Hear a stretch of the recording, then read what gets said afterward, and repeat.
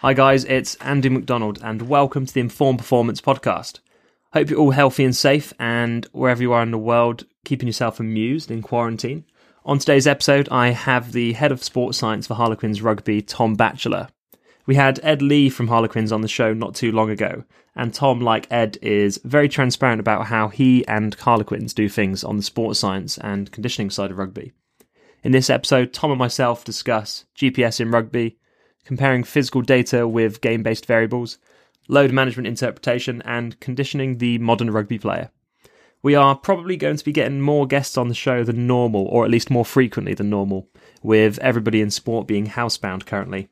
So make sure that you're subscribed to ensure that you don't miss any episodes from us. Anyway, without further ado, here is the conversation between myself and Tom Batchelor. Tom, mate, welcome to the show. Thanks for giving up some time and coming on. No, it's a welcome pleasure, mate. Just for the listeners who might be first discovering you in this episode, could you just kind of tell us who you are, what you do, and a little bit about your background? Yeah, so I've been at Quins now for 7 years, which includes a year as an intern. So 6 years working with the sports science stuff there. When I first came in, there was no GPS, no load monitoring, no wellness monitoring. Like they had systems, but it was very much done like on a day-to-day feedback system. And there was some like high-level weekly summary reports, but it wasn't really what I think most professional teams now have in terms of their load monitoring setups. Prior to my time at Quins, I was at the Surrey Sports Park, which is basically a gym that is owned by the University of Surrey. And it works with the public, but it also works with all of their university athletes. And whilst I was there, I did my internship under a guy called James Wild, who's a sprint biomechanist now and an S&C coach as well.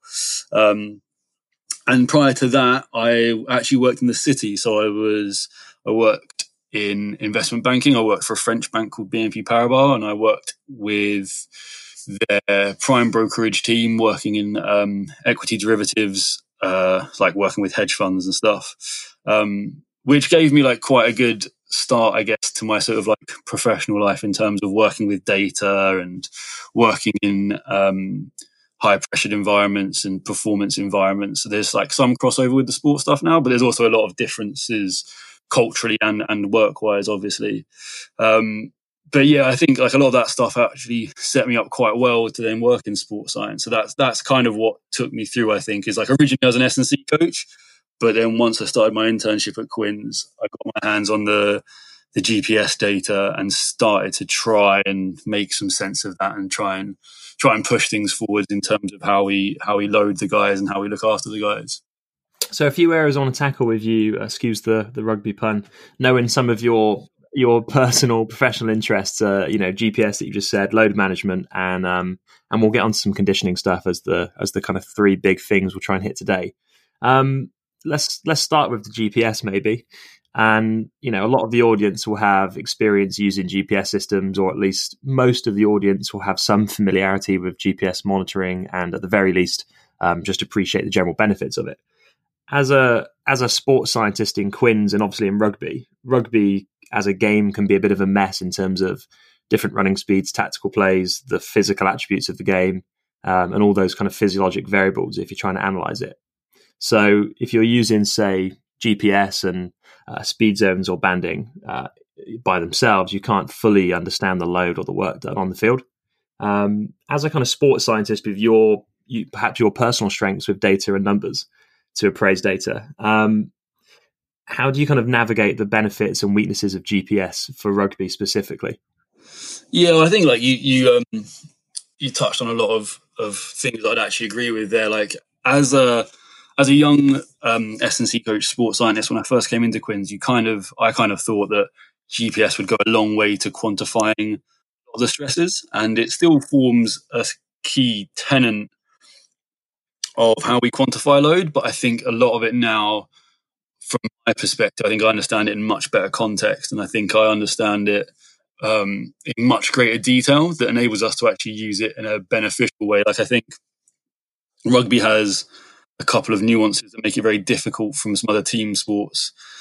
Like in your average game of Premiership rugby, you're probably actually only playing rugby for about 40 minutes of it. So half the game is not actually, like half the time of the 80 minutes is not actually when rugby's being played. So all of a sudden things like average speed, like meters per minute, can give you sometimes a jilted view, because the referee can have a bigger impact on meters per minute by how much time is on and off if you just view meters per minute from start of the game to the end of the game. So then looking at ball in play times and ball in play per minute becomes quite key. And then likewise, like you said as well, rugby's not really, it's a running based sport, as in you run from collision to collision, but the key parts of the games are the collisions, and the running demands aren't exceptionally high, especially when you compare it to something like an AFL, rugby league, football, especially. Like those games, like their running demands way exceed ours. So in terms of how that informs the conditioning that we do, or how that informs our load management, I think that's a key thing to keep in mind when it comes to the GPS. So I think that's the first thing that I always bear in mind, is how much rugby isn't quantified by GPS. And then when we do look at the GPS stuff and the stuff that we find to be reliable, so the velocity bands, as a theoretical system, the use of velocity bands makes a lot of sense, especially where, like, it's the background of it's obviously from sort of endurance sports and endurance running, where if you're going to go out and set like a 5K time and you're going to base your training off of that 5K pace, so say it's like 4 minutes per kilometer, you can then use that as a threshold that you'll know when you're working at certain intervals above that threshold or below that threshold. So it gives you an easy way of like benchmarking your training, so you know how long you're spending in particular zones compared to your threshold. The problem with the rugby bands is that because it's not all running based, all of a sudden that work that's chunked into lower bands, so like your zone 1 stuff that maybe is like everything below walking speed, usually in most systems that's equated to being easy work, if that makes sense. The problem is, of course, is that a lot of that stuff at lower speeds in rugby can sometimes be the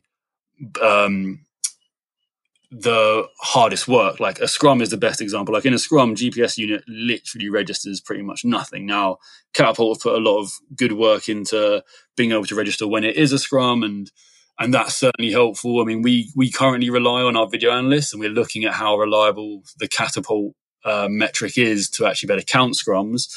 But again, like the GPS unit and a velocity-based banding system doesn't really quantify that slow speed work. Likewise, work in mauls, works in rucks, it's not actually quantified by the GPS.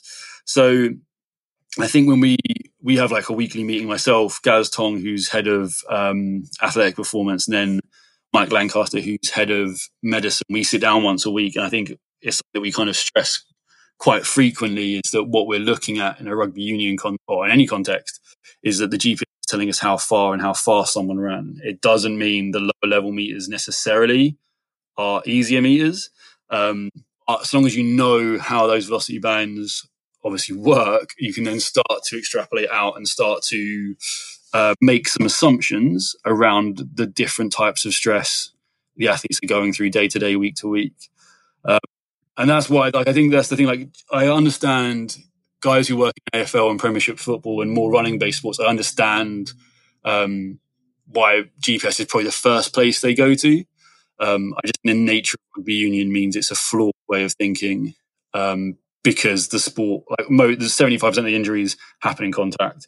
Most of the key things that happen in a game happen in contact, and these are things that are not probably best quantified by a GPS unit. And I think it can make you quite myopic if you just stare at GPS numbers. You might start missing the things that actually matter. And I guess as well, those parts of the game that are more, load heavy as well in rugby are also the parts of the game that give you the greatest challenge recovery wise as well, rather than running. Yeah, exactly. Like, so if you looked at a tight head prop, and we've got some pretty good ones at the club, like they might do like 55 to 65 meters per minute over the whole like 90 odd minutes that a Premiership rugby game now is. And you looked at that and be like, well, actually, that's not very impressive. That's me running from the try line to the opposite 10 once a minute for that duration. So I'm not saying it's easy, but like it's certainly not beyond most athletic people's running demands. Like, so you're looking at that guy covering maybe 6-7K, which isn't huge again. But things that most people probably definitely couldn't do is anchor down a scrum and hit 20, 30, 40, maybe even 50 collisions in a game, with the force that someone like a Will Collier or a Kyle Sinclair puts out. So I think like when it gets to those type 5 guys, more and more we're looking at contact loads, and that's literally just the counts of carries, tackles, clear outs, and scrum counts as well, like both in training and matches, because that gives you an idea of what that athlete's really going through. And then the GPS stuff you're just looking at, and you're kind of just looking for those outliers, right? Like if all of a sudden the tight head prop has a huge game with a lot of sprinting, well, a lot of sprinting compared to his norm is still a lot of sprinting compared to his norm, so that's still a lot of work for him. But the stuff that,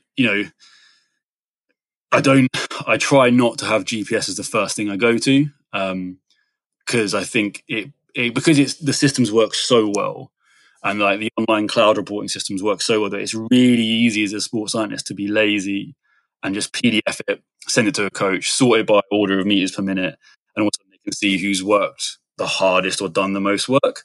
And I think that's I don't think many people do that these days, but that's a very flawed way of providing feedback to the coaches and the players.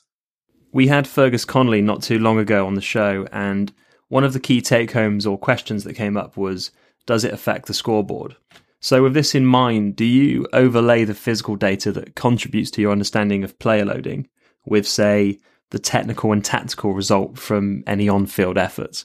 For example, looking at top-end speed and ball carries, or whatever the on-field scenario is.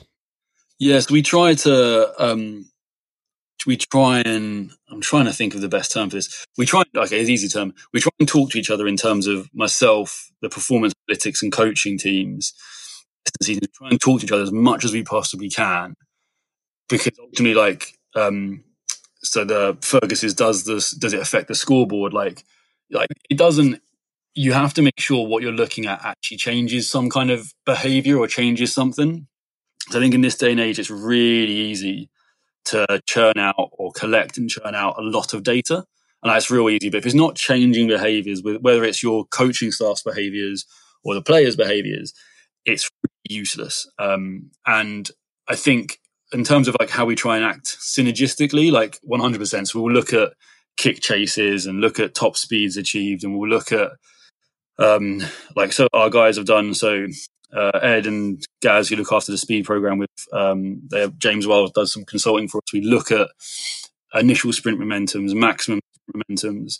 So we've got an idea of what each player's forces they could potentially carry into a collision. So we look at that versus how many carries, clears, etc. we get out of the guys to see it. And it's not, the thing is you go into this kind of hoping kind of like some golden statistic that's like, all right, if I can get this guy's sprint momentum up, he's going to carry more. And you find outliers, because the more I've worked in sport, especially rugby, the more appreciation I have for the fact that being an amazing rugby player is what puts you on the pitch. Being a good athlete is then what can keep you there and can help you maximize your skill set.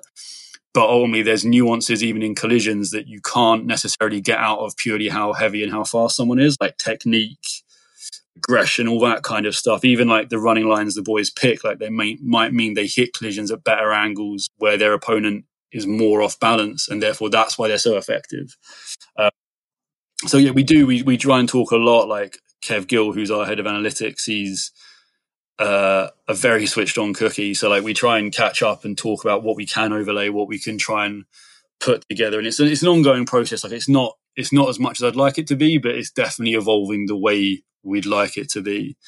And the coaches as well, since Paul Gustards comes in, like it's pretty much a daily discussion between myself, Gaz, and then his coaching staff about what we're going to do, and then feedbacking back about what we're doing. And that, I think, like little things that have been changed, like we're in one massive open plan office. Like I think when it was first suggested, I think because I come from a business background that I'm quite cynical of, I was quite like, yeah, open plan, like very cute. But actually having that ability just to discuss stuff as and when it kind of comes up, like it can make handling your workflow a bit difficult. but the communication, I think, is brilliant, and that's massively helped us as a performance team, I think. And kind of, how do you define? It's a bit of a big question, but how do you define load at Quins? And what metrics do you chuck under that umbrella? And then I guess the second part to that is kind of, what are the key things that you then go and present to Paul Gustard or the playing coaches? So I guess the first thing that we definitely don't do is we don't try and look for like a one number type situation, or like 2 or 3. Like, obviously you don't want to overload people with information, but I think what I've found over the years is that when you try and figure out can we have like a 1 to 10 scale that equates the training session to match intensity, like, I get where that's coming from. I think the minute we become too reductionist and you filter out some of these nuances in the data, I think you actually miss the value of that data, right? So we try and keep discussions high level enough that it's quick enough that coaches can make decisions. But then when there's that granularity required to look at player by player, it still has to be there, and you still have to do it.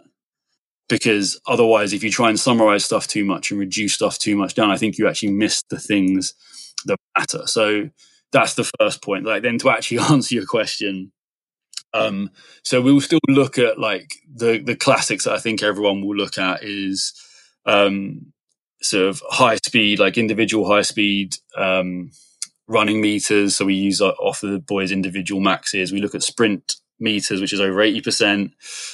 We still capture accelerations and decelerations, and like I'm very aware that there's questions about the reliability of accelerometers. But the way that we see it is, if you jump from doing 30 in a training session to 90, even if there's some inaccuracies in that, that's a big change. So we kind of look for mass big changes rather than worrying about it jumping from 35 to 40. We just know if it goes from very little to a lot, there must have been some change in the training demands for that jump to happen with the accelerometer data. And with the other stuff, so when we feed back to coaches, we, for ages, you kind of bounce around, like, do you feedback total distance? But then that has its flaws, because that can be skewed by like coaches setting out drills further apart, or having like switching unit sessions and all kinds of jazz.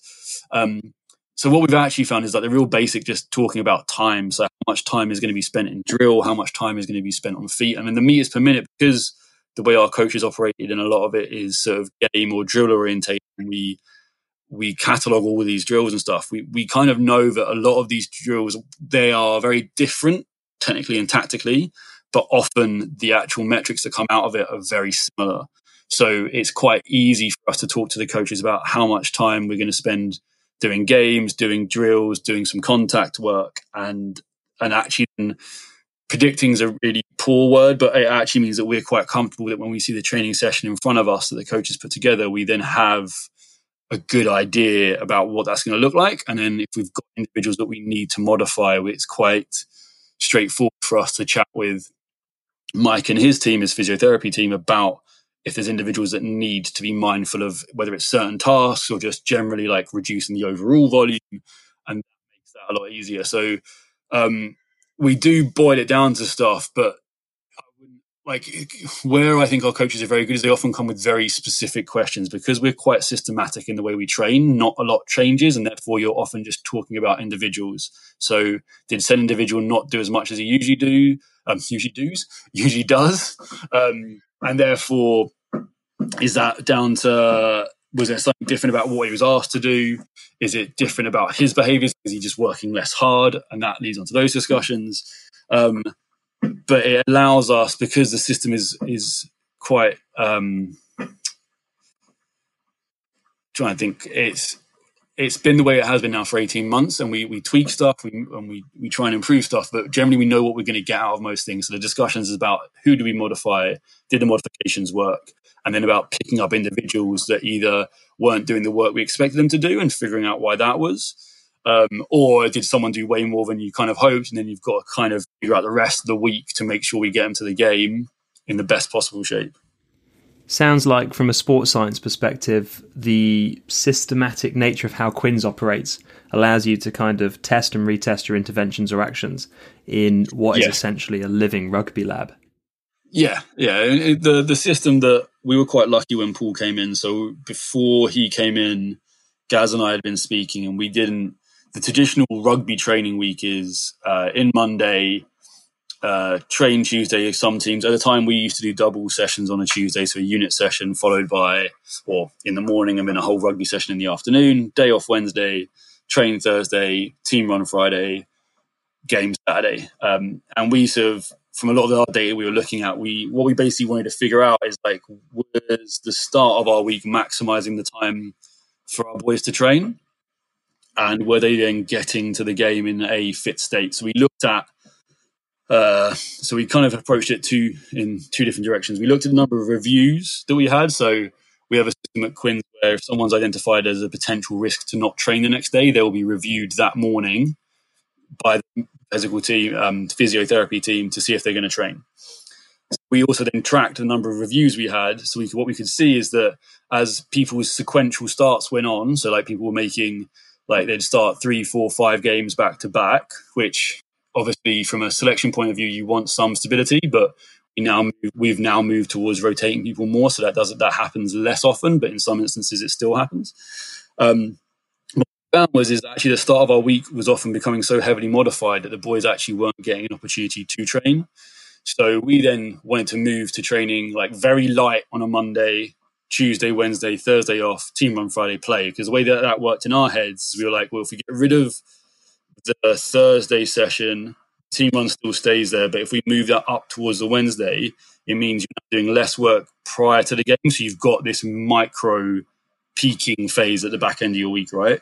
But if you bump that day up, something else has to then give on the Monday and the Tuesday to enable that workload to happen on the Wednesday. So how that happened is the Monday then becomes like an install session. So like a walk through low level build, we called it. So like the boys are encouraged not to like run fast. Well, we try and limit the space, and it's very tactically orientated. And then the Tuesday is just a singular section with there'll still be units leading into it, but the boys will only be out on pitch like maximum 90 minutes, which is a lot less than it used to be. Like forwards used to be out there for like 2 hours, like in 2 separate 1 hour, 70-minute long sessions.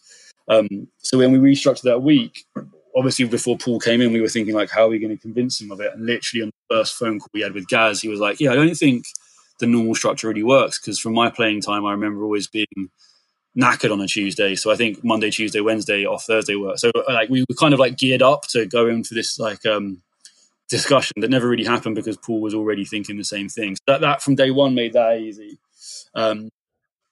So yeah, I had this whole presentation that never saw the light of day. Because I was like, okay, sweet, you agree, which is great, but just means that I've spent all this time putting this together and never actually showing it to you. But that was good. So like that allowed us, I think, then to have a template to move forward with. And don't get me wrong, like we've had periods where results haven't gone our way, and then we actually at one point tried to flip back.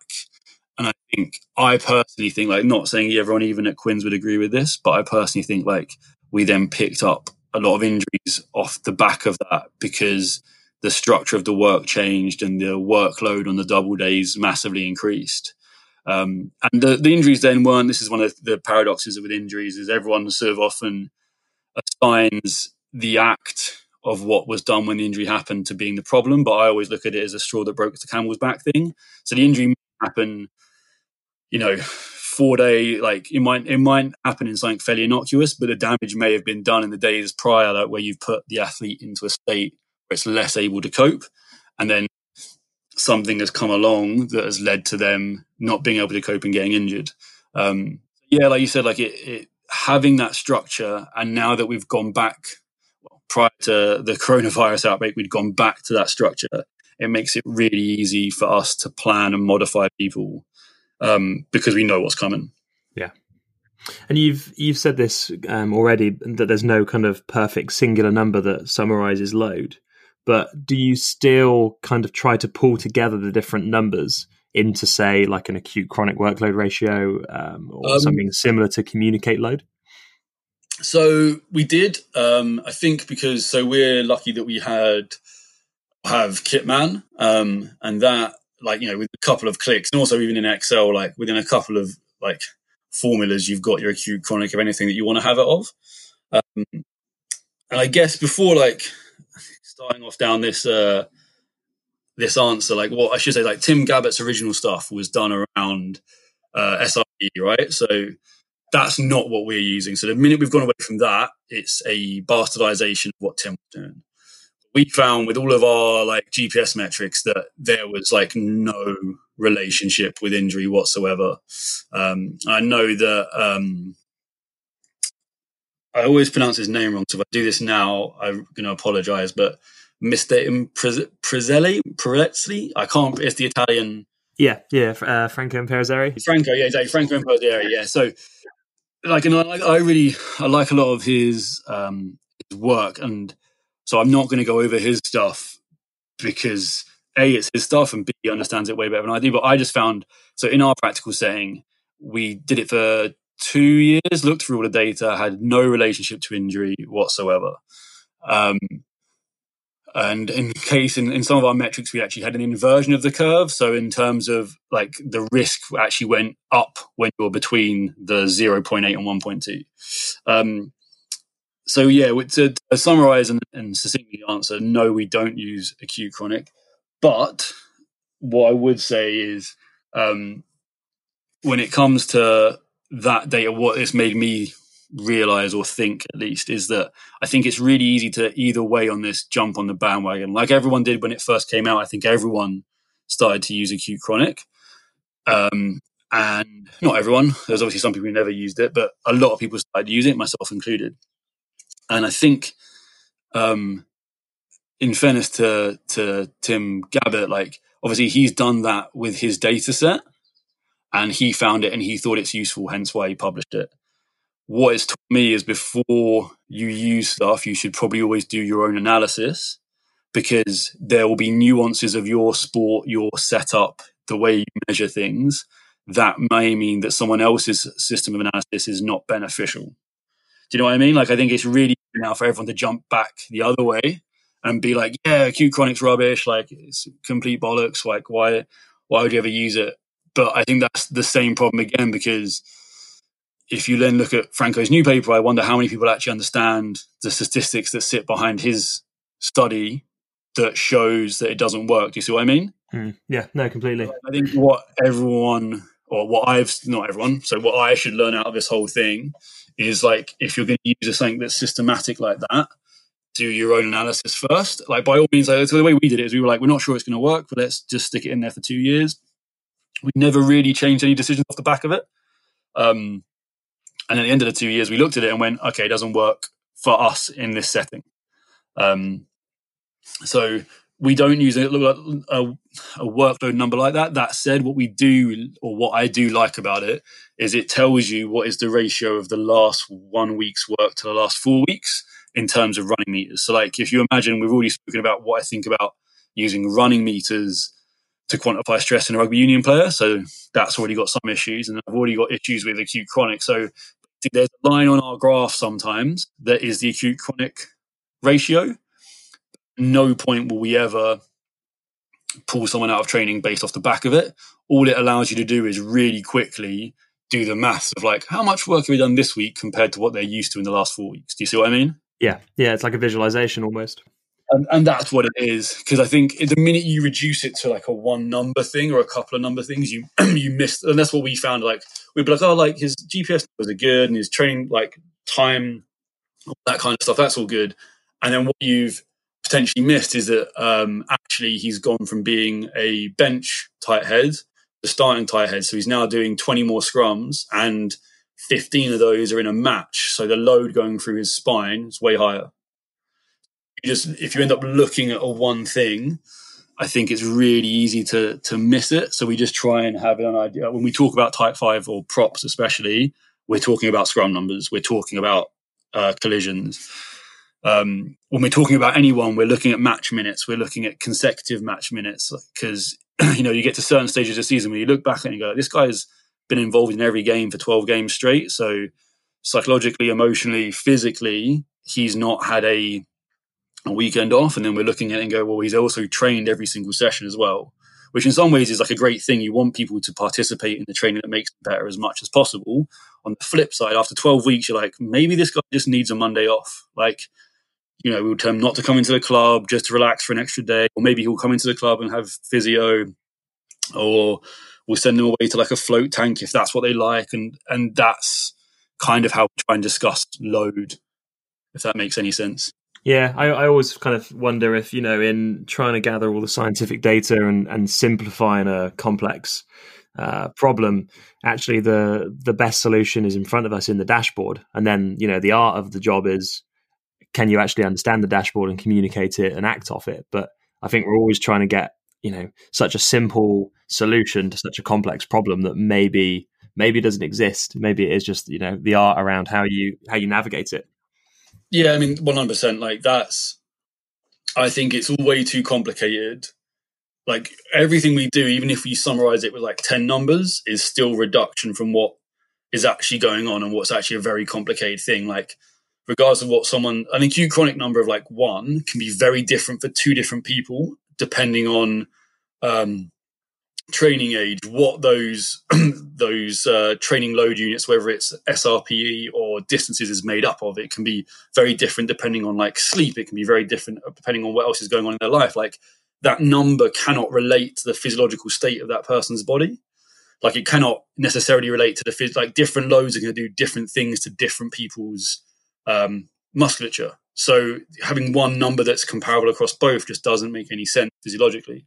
It's not like we don't actually have, now I'm trying to think, we have like dashboards, as in like there'll be views in Kitman and Power BI that summarize players, but we don't have it set up in such a way. There's no traffic light system.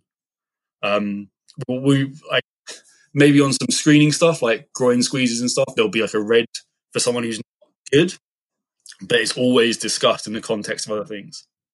Yeah, I guess you can only really apply the traffic lights to singular tests. You can't really do a traffic light that compares very different data sets. Exactly, yeah, 100%. That you've said that way better than I did. Like that's the thing. Like a groin squeeze, we can set a threshold that we think is not suitable for someone, and then we can decide if we act off the back of it.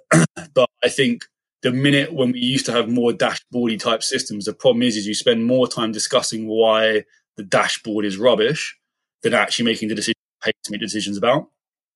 Whereas now, like our performance meetings that we have really evolved where we're only discussing things that matter, and that might be like sprint exposure or like consecutive games, or like if someone's come in to start for more consecutive games, how many scrums are they doing? Like that kind of stuff that I think really matters is now what we're talking about. Whereas before, when we had dashboards, we'd kind of put it up and be like, yeah, but I know that's red, but that's because of it. And then you're like, we're talking more about how flawed our system is than we're talking about the actual outcome. The idea of the system is to inform training decisions.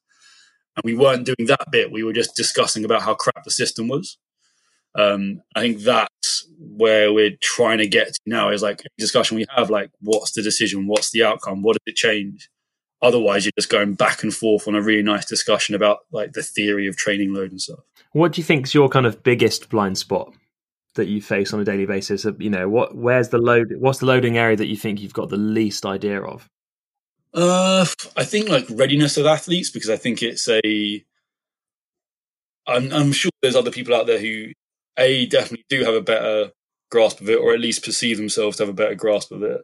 Like I find it very hard because you go through wellness scores, and like I've had situations where like guys' wellness scores are like pretty bad, but then they've played the game of their lives. We don't currently, and I'm trying to change. We're hoping to change this. We don't currently have like objective, I'd say, data sets about like readiness to train, whether it's like jump testing or HRV or anything like that. We don't currently have anything objective. So I think our blind spot really at the moment is readiness.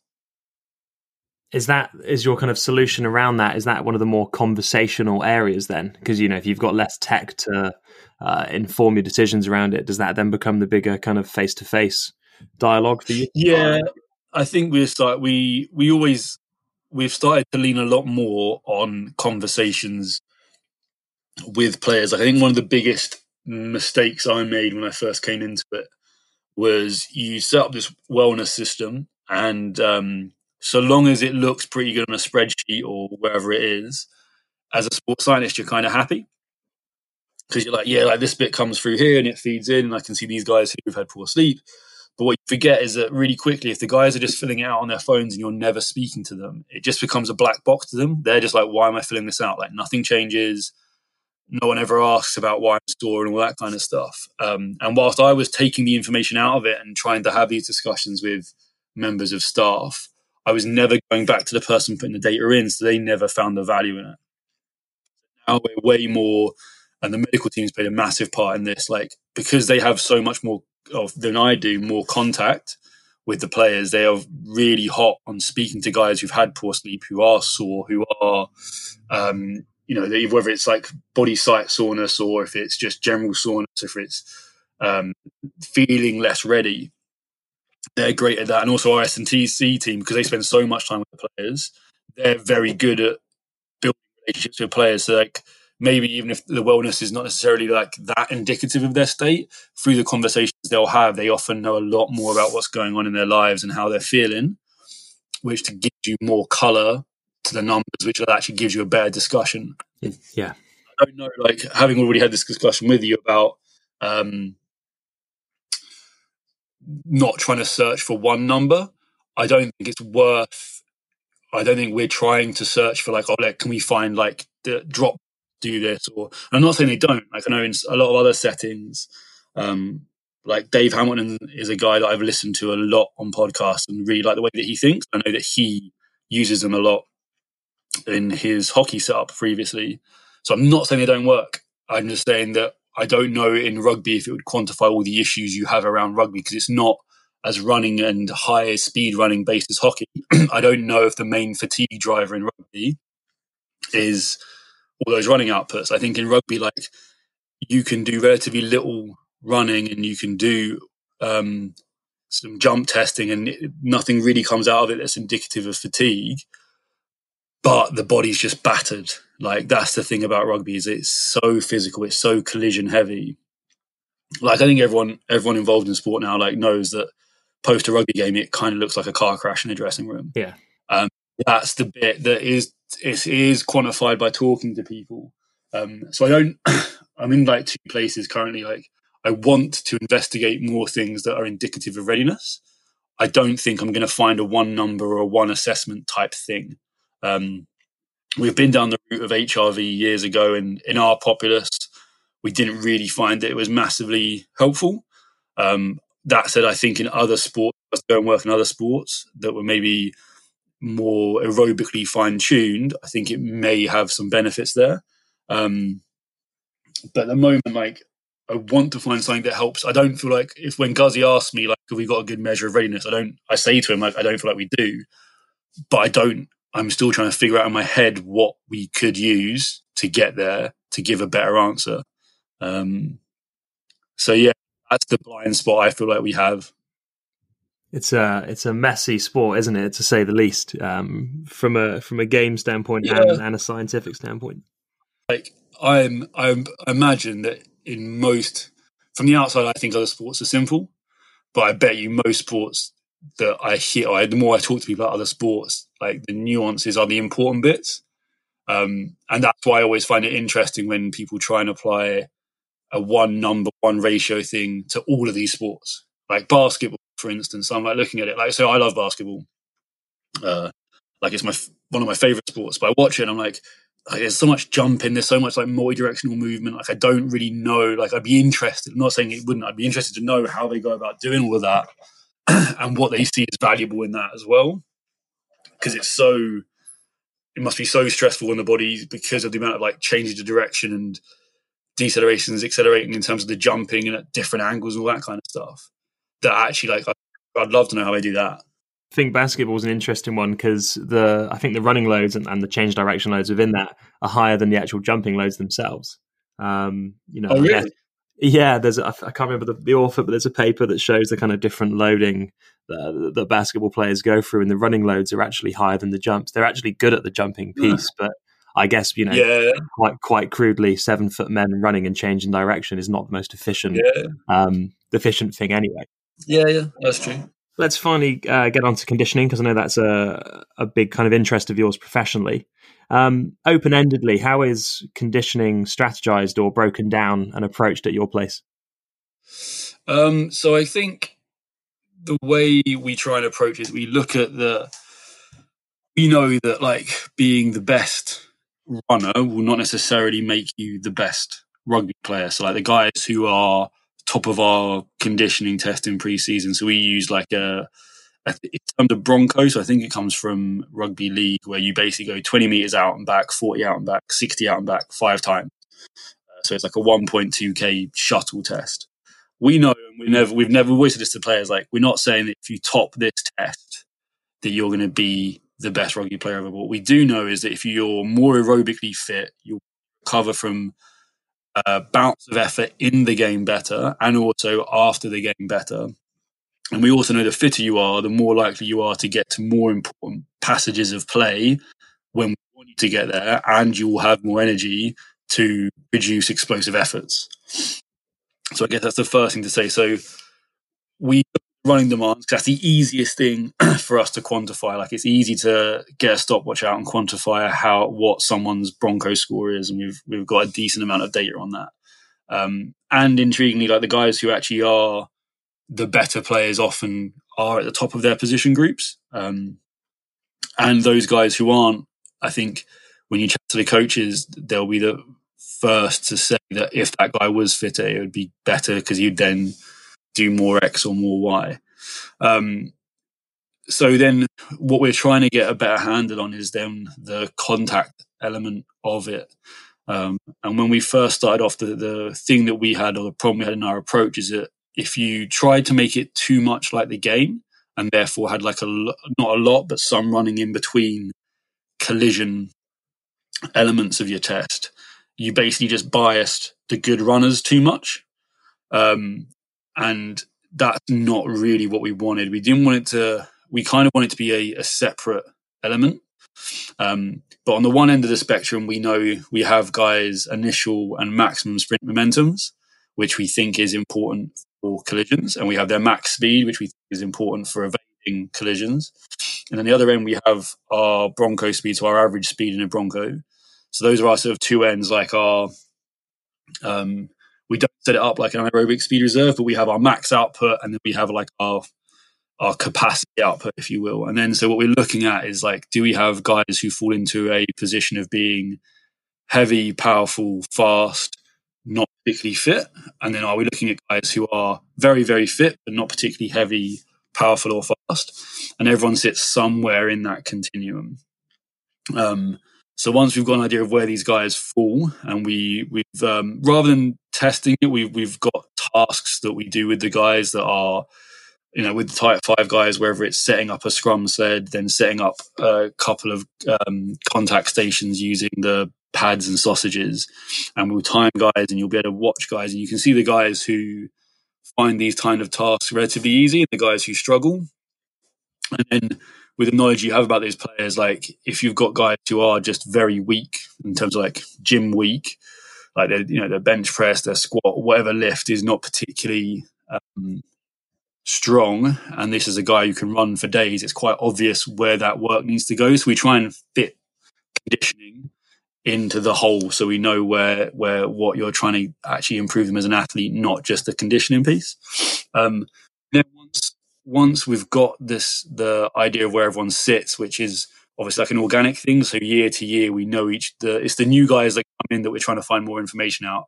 The guys who've been there for, like Gaz has been there over a decade, so he's known some of our players since they've been in academy, so he has a pretty good idea and has all the data as well on where they've been and what they're good at and what's changed over time. So once we've got that data together, we try and use games and rugby specific stuff as much as possible, because it ticks two boxes. It allows them to work on their skills and their fitness in a specific way.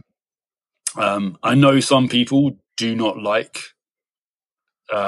games-based stuff because they feel like some people can hide, or not even hide, but you've got a less fit guy, he can't even keep up with the game enough to get the stimulus to get fitter. And so we're mindful of that. So the guys who can't, we then we do running sessions with them to try and bridge that gap, because we know that our running sessions can often way exceed those demands of a rugby session when you purely measure it in terms of like meters per minute or time spent above your Bronco speed. So that's kind of how we started to operate. And rugby looks after a lot of that. We're looking at implementing a confirmation test, which I think a lot of places do now, where you use a sub-max running test and a warm-up to assess someone's aerobic readiness and aerobic fitness.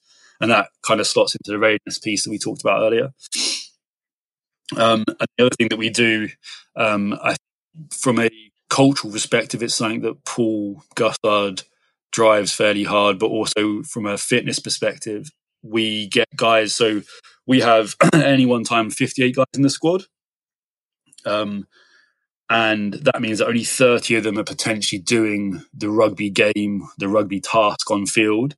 Now, once you've got injuries and stuff, you're often left with about anywhere from 5 to 15 guys on the sideline. So sometimes that will be games-based, like a coach will come out and the coach will do games-based stuff. A lot of the time it's running-based. So what we're trying to do there is, if they're out, rather than standing around on the sidelines, we're trying to get them to do fitness-based stuff, which allows us to keep their fitness at a high level. Previous to that, Paul coming in, the boys used to just sort of stand on the side. And what we found is that if you were not involved in the match day squad, your training load was so much lower than anyone else that then the jump up when you weren't called upon is probably what actually led to injury. Whereas now we have, because of the sideline running, most people get the same sort of stimulus we want out of a rugby session. And then we also have another rugby session on a Friday. So if you're not selected for the Saturday, you will end up doing an hour's worth of fairly intense, like very intense, in fact, rugby on a Friday, that we think then best prepares them for when they are called upon. I know you said open-endedly, so hopefully that wasn't too rambly, but... No, that's perfect. And I guess even just like from a psychological standpoint, them being athletes, being able to push themselves rather than being on the sideline is only good for them and their kind of their mentality around the game while they're off. It also gives us an opportunity to those guys that are modified. We try and like the coaches are so open and really helpful in terms of that. If we identify guys that need to be modified, we can then cycle them off the pitch. Someone else goes on to get the benefit of practicing rugby, and then we can rest that guy. So rather than running him on the side, if he's played a lot or if he's showing signs of, like if some key markers are down, like we can then stop him from doing extra by not having him run on the sideline. And yeah, at the moment, like it works fairly well. Like I think sometimes why I'm certainly trying to get better at is a lot of these guys who come out onto the sidelines may not always be your starters, and you don't want it to become monotonous for them, and you don't want it to become something where they just feel like they're doing endless running. So we try and like Ed, Al, Bish, Gaz, the other S&C guys do a fantastic job of trying to vary what we do with them, but getting the same outcome. Yeah, that makes complete sense. I think we're on the clock, mate, but I've got to say a huge thank you to you for being, to you and both Quins, I guess, for coming on and being so transparent about what you do and how you operate technically in your role. I mean, it's a pleasure. Thank you very much for inviting me, mate. It's been really enjoyable. And where can people follow you? Are you active online on like Twitter and Instagram and the usuals? I'm trying to be better. So it's I think if you search for Tom Batchelor, I think my actual handle on Twitter is Batchelor Tom, all one word. So that's where I do most of my stuff. That's where I try and do most of my stuff. I'm trying to get better at it. So hopefully I'll start actually, now I've got some more time on my hands at the moment, I'll try and be a bit better at tweeting. Cool. Well, we'll find that and we'll link it in the show notes anyway, so people can find you easily. Mate, thanks again for coming on, and it's been great to chat to you. No, really enjoyed it, mate. Thank you again. Big thank you to Tom Batchelor for coming on the show, and especially for being so open and honest about how he does things at Harlequins. Really appreciated the rare level of detail and specificity that he goes into so that we can understand the sports science approach at Harlequins as an organisation. As I said before the episode, we will probably release episodes more frequently for a period of time, so make sure you're subscribed to not miss anything that we release. If you're enjoying the content, then please share our podcast with your network or colleagues, and don't forget to follow us on Instagram at Inform Performance or on Twitter at InformPod. As usual, the episode show notes can be found at informperformance.com if you'd like to check anything that we've mentioned.